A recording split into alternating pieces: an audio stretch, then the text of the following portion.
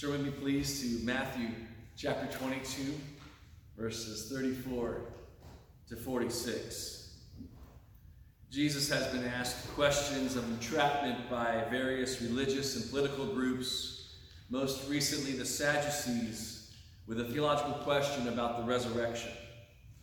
The questions leading up to the one recorded in this section were intended to trap Jesus rather than to find answers. Here, however, an expert in religious law asks Jesus to condense the law to a single principle. The Gospel according to Matthew 22, verses 34 to 46. Receive the word of God. But when the Pharisees heard that he had silenced the Sadducees, they gathered together, and one of them, a lawyer, asked him a question to test him. "Teacher, which is the greatest commandment in the law?" And he said to him, "You shall love the Lord your God with all your heart, with all your soul, with all your mind. This is the great and first commandment, and a second is like it. You shall love your neighbor as yourself. On these two commandments depend all the law and the prophets." Now, while the Pharisees were gathered together, Jesus asked them a question, saying, "What do you think about the Christ? Whose son is he?" They said to him, "The son of David." He said to them, "How is it then that David, in the Spirit, calls him Lord, saying, 'The Lord said to my Lord, sit at my right hand until I put your enemies under your feet'? If then David calls him Lord, how is he his son?" And no one was able to answer him a word, nor from that day did anyone dare to ask him any more questions. The Gospel of our Lord Jesus Christ. Glory to you, O Lord. Let us pray. God of our Lord Jesus Christ, the Father of glory, we come asking for the spirit of wisdom and of revelation in the knowledge of Jesus, that the eyes of our hearts may be enlightened, that we may know what is the hope to which he has called us, what are the riches of his glorious inheritance in the saints, and what is the immeasurable greatness of his power toward us who believe, according to the working of his great might. This we pray in Jesus' name. Amen.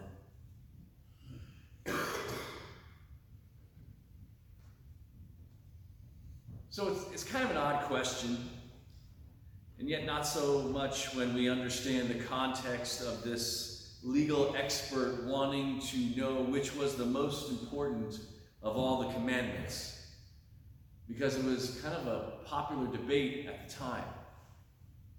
The legal expert was referring to a popular debate about more important and less important of the hundreds of laws that the Jews had accumulated. The Pharisees had classified over 600 laws and would spend much time discussing about which laws were weightier than others. Jesus' definitive answer about the resurrection caused this man, this expert of the law, to hope that Jesus might also have the final answer about this debate. It's very important that we know where this comes from, because it's going to have bearing on the question that Jesus then asks the Pharisees. It's got very much a bearing on how we view life even today in 2023. Jesus refers to Deuteronomy 6:5 to show that a person's total being must be involved in loving God. This was part of a common Jewish prayer, still very much part of a common Jewish prayer called the Shema. And it begins, "Hear, O Israel, the Lord our God, the Lord is one." You want to hold on to that because it's very important later. "Hear, O God, Lord our God, the Lord is one. You shall love the Lord your God with all your heart, with all your soul, and with all your might." Excuse me, with all your might. And maybe you've heard in other versions, maybe Mark's or Luke's, that with all your mind as well. So we recognize one of the other Gospels have added that, but we're going to talk about first the heart being the center of desires and affections. Love the Lord your God with all your desires and affections. To go after it, we say. Go after it with all your heart. To To love him with all your desires, all your affections, that that's the first and the foremost. Before any other desires or affections you have on this earth. We often talk about the soul as a person's being and uniqueness. Put your heart and soul into it, we say sometimes, right? Put all your desire, put all your uniqueness into it. And to put that soul into the Lord, to love the Lord with all our soul.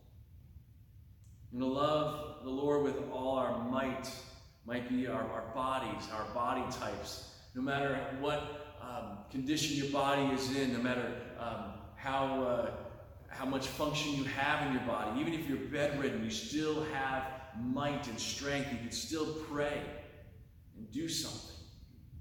And to even love the Lord with all your might, no matter where that is. And of course, to love the Lord with our minds, the center of a person's intellect, to submit all of our intellectual thoughts before the Lord.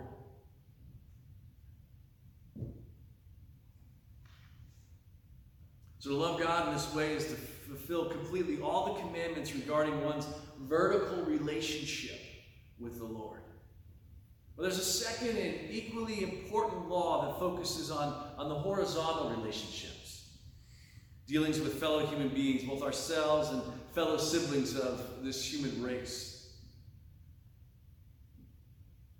Jesus quotes again another passage from the first 5 books, the Torah, because it's very important that the Sadducees only used the first 5 books of what we've come to know as the Bible, but what the Jews called the Torah.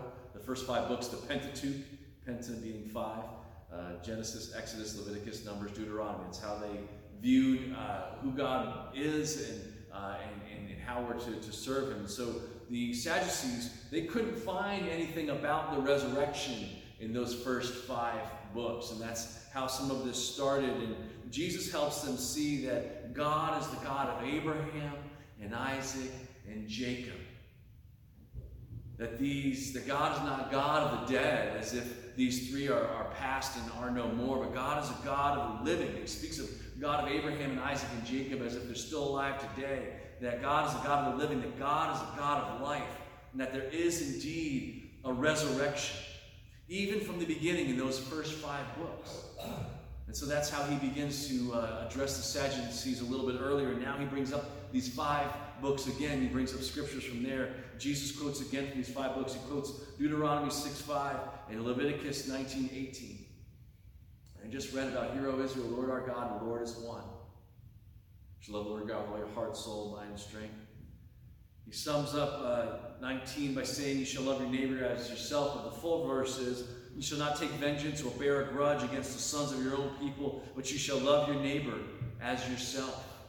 I am the Lord. What an apt word from the Lord this morning as we're watching events unfold in Ukraine and the Gaza Strip. So we have this idea of being in a vertical relationship with the Lord and a horizontal relationship with one another. And it kind of looks like the shape of a cross, doesn't it? That's summed up in all those 600 laws, and the religion came down to living life according to these 2 principles. But then again, we need to kind of nail down that word love in this passage. Because in American English, we only have one word for love, and it means many different things. I love my vehicle. Let's hope it's not the same way I love my wife. One word, and yet we have to somehow listen to the whole context and derive its meaning about what it means for the person speaking it. The ancient Greek language, however, had at least 3 different words for love. Eros, where we get the word erotic from, is a passionate, maybe sometimes lustful love that a husband and wife can express. Philadelphos sounds like a city pretty close to us. Anyone want to give a venture? Philadelphia, right? Yes. city of brotherly love, right? That's what Philadelphos means, is brotherly love. And it's actually also one of the cities way back in the book of Revelation. It's one of the churches mentioned in Revelation. So I guess Pennsylvania stole it from way back then. But the city of brotherly love. So, it's kind of a family kind of love. A parent would Philadelphos their children, their siblings, their parents. And we might even Philadelphos each other because we're the family of God. That we love each other as siblings of the family of God. But the word that is used here is agape. It's a godly love, an unselfish, sacrificial kind of love.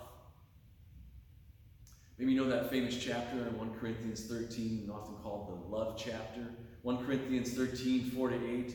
It uses the same word, the same agape for love that we have in our passages this morning. And it gives us some more clarity on what's being required of us in these summations of the law. 1 Corinthians 13, 4-8. Love is patient and kind. Love does not envy or boast. It is not arrogant or rude. It does not insist on its own way. It is not irritable or resentful. It does not rejoice at wrongdoing, but rejoices with the truth. Love bears all things, believes all things, hopes all things, endures all things. Love never ends. If it were not for the Holy Spirit in our lives, we humans could never express this kind of love on earth. But through faith in Jesus Christ, his death and resurrection, and by the power of the Holy Spirit, we can. More and more every day. And as I get to know you more and more, I get to hear about how you're expressing that love in your lives and in this world out there. So we come to the end of this sort of answer to this legal expert's question. And we're saying, wow, it's so full of wisdom. It's theologically sound. Nice job, Jesus. But now Jesus turns the tables and asks the Pharisees, and ultimately asks us a question. Whose son is the Christ? Or as the Hebrews would know it, the Messiah. That both the Greek Christ and the Hebrew Messiah meant the same thing, anointed one. And they quickly say it's the son of David, because that's what is in the scriptures in the Old Testament.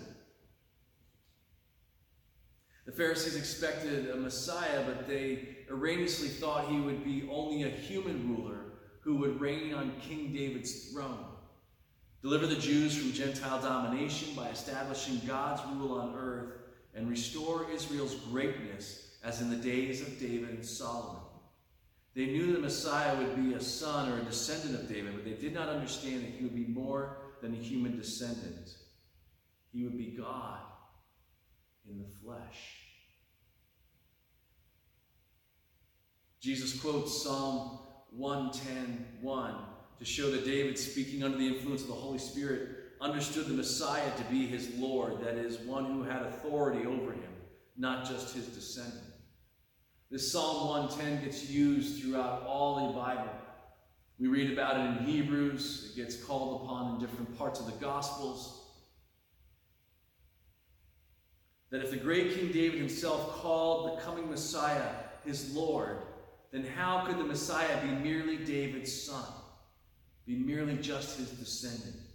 David himself didn't think the Messiah would be just a descendant, but instead David, by divine revelation, that is, the inspiration of the Holy Spirit, had realized that the Messiah would be God in human form and would deserve due respect and honor.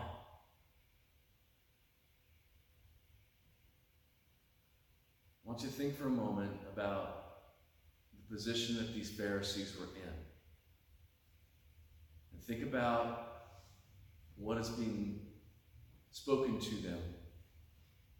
Who is speaking to them? and what the implications that this has on their life. Because indeed, this actually has implications on every single human being's life. From the moment we're born to the moment we die, we have to answer that question: whose son is the Christ?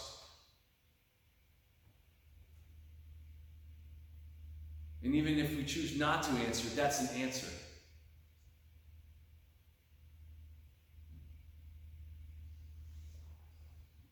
Is he just some nice guy who takes his place in history with all the prophets and the kings who taught us love and came in peace? Or is he the Son of David and the Son of God? Because think back for a moment. There was, before the Israelites, before God had called Abraham out of Iraq, today's Iraq, and eventually brought him into this promised land that we see in the news today. There were many, I want to say pluralistic or many gods. That this whole idea of monotheism, one God, and that God would reveal himself as that, was mind-blowing. Because there was a God for the sun, a God for the wind, a God for all kinds of weather, all kinds of calamities.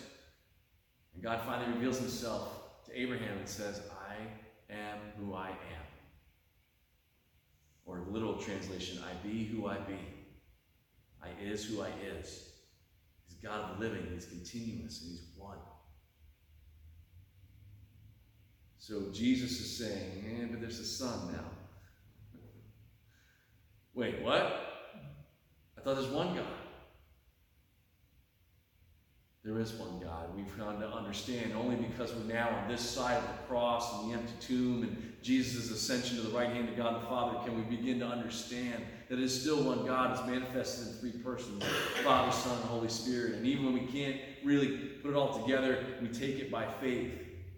That how the Lord reveals himself in the Old Testament as one God is still the same God of the New Testament, but we have this Son who is now before us. But what probably gets even harder, if that isn't hard enough for the Pharisees, is the duality of Christ. Many of us have grown up in the church, have come to accept that, yeah, he's 100% human and 100% God. I know it's not mathematically sound, but that's just the way it is. He's 100% human and he's 100% God. He's not 50-50, he's not some sort of mix. He's both at the same time. And he can be because he's Jesus, and we sort of take that on faith. But for these Pharisees, to have God in the flesh, that was an apostasy, really. And it's only through the lens of the death and the resurrection and ascension of Jesus Christ can we say, oh my goodness, yes, that was God in the flesh. As we're getting ready to celebrate Christmas time again, the baby born to us, we can accept that now. But for the Pharisees, this was smacking them right in the face. And yet it still smacks us right in the face because it comes down to a question.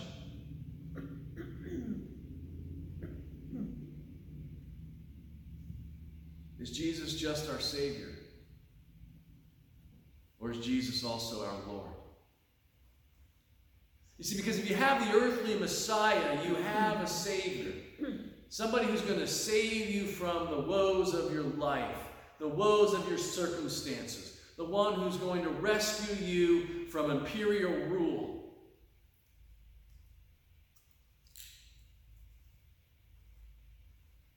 But if he's 100% God, that means we have to submit ourselves to him. We have to submit our hearts, our souls, our minds, and our strength to him. That no longer can I just go and chase after my own whims and desires, but to check in with the Lord and even see if there's a godly desire or whim to be chasing after. Or that these thoughts that I have, I need to check them against the Bible and make sure that they're not like too far out there, too far gone. And this body that would like to just eat at a buffet every meal of my life, I have to submit to the Lord and say, this is your body, this is your temple. Guess I better go exercise.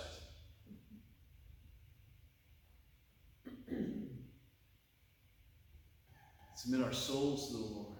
That uniqueness that makes you, you, and me. To not just say it's all about me and my individuality, but there is one who is in charge of it, that is submitted to it.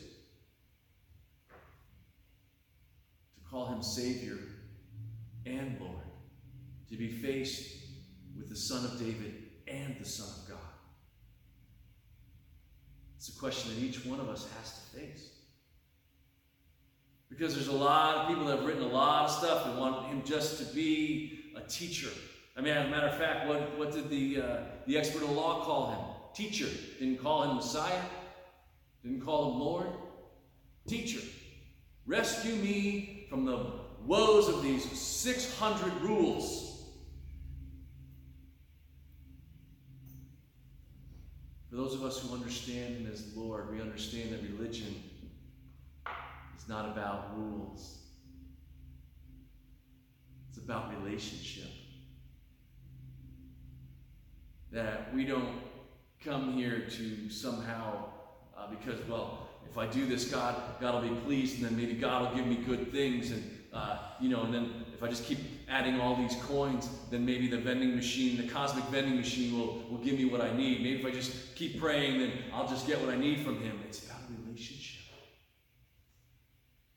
It's not about an appeasement of an angry God or about trying to manipulate a cosmic vending machine.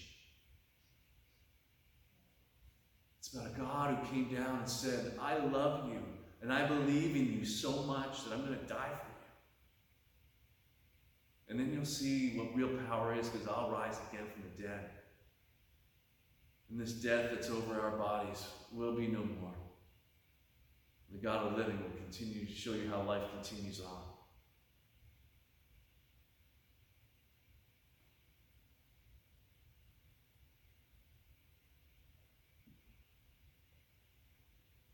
So as we get ready to leave here and go out there and minister to a world that is full of sin and so loved by God, let us not be just impressed by the wisdom of what Jesus says, but to submit to the one who just said it.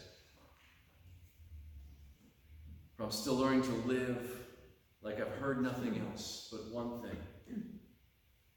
Love your Savior and your neighbor like yourself.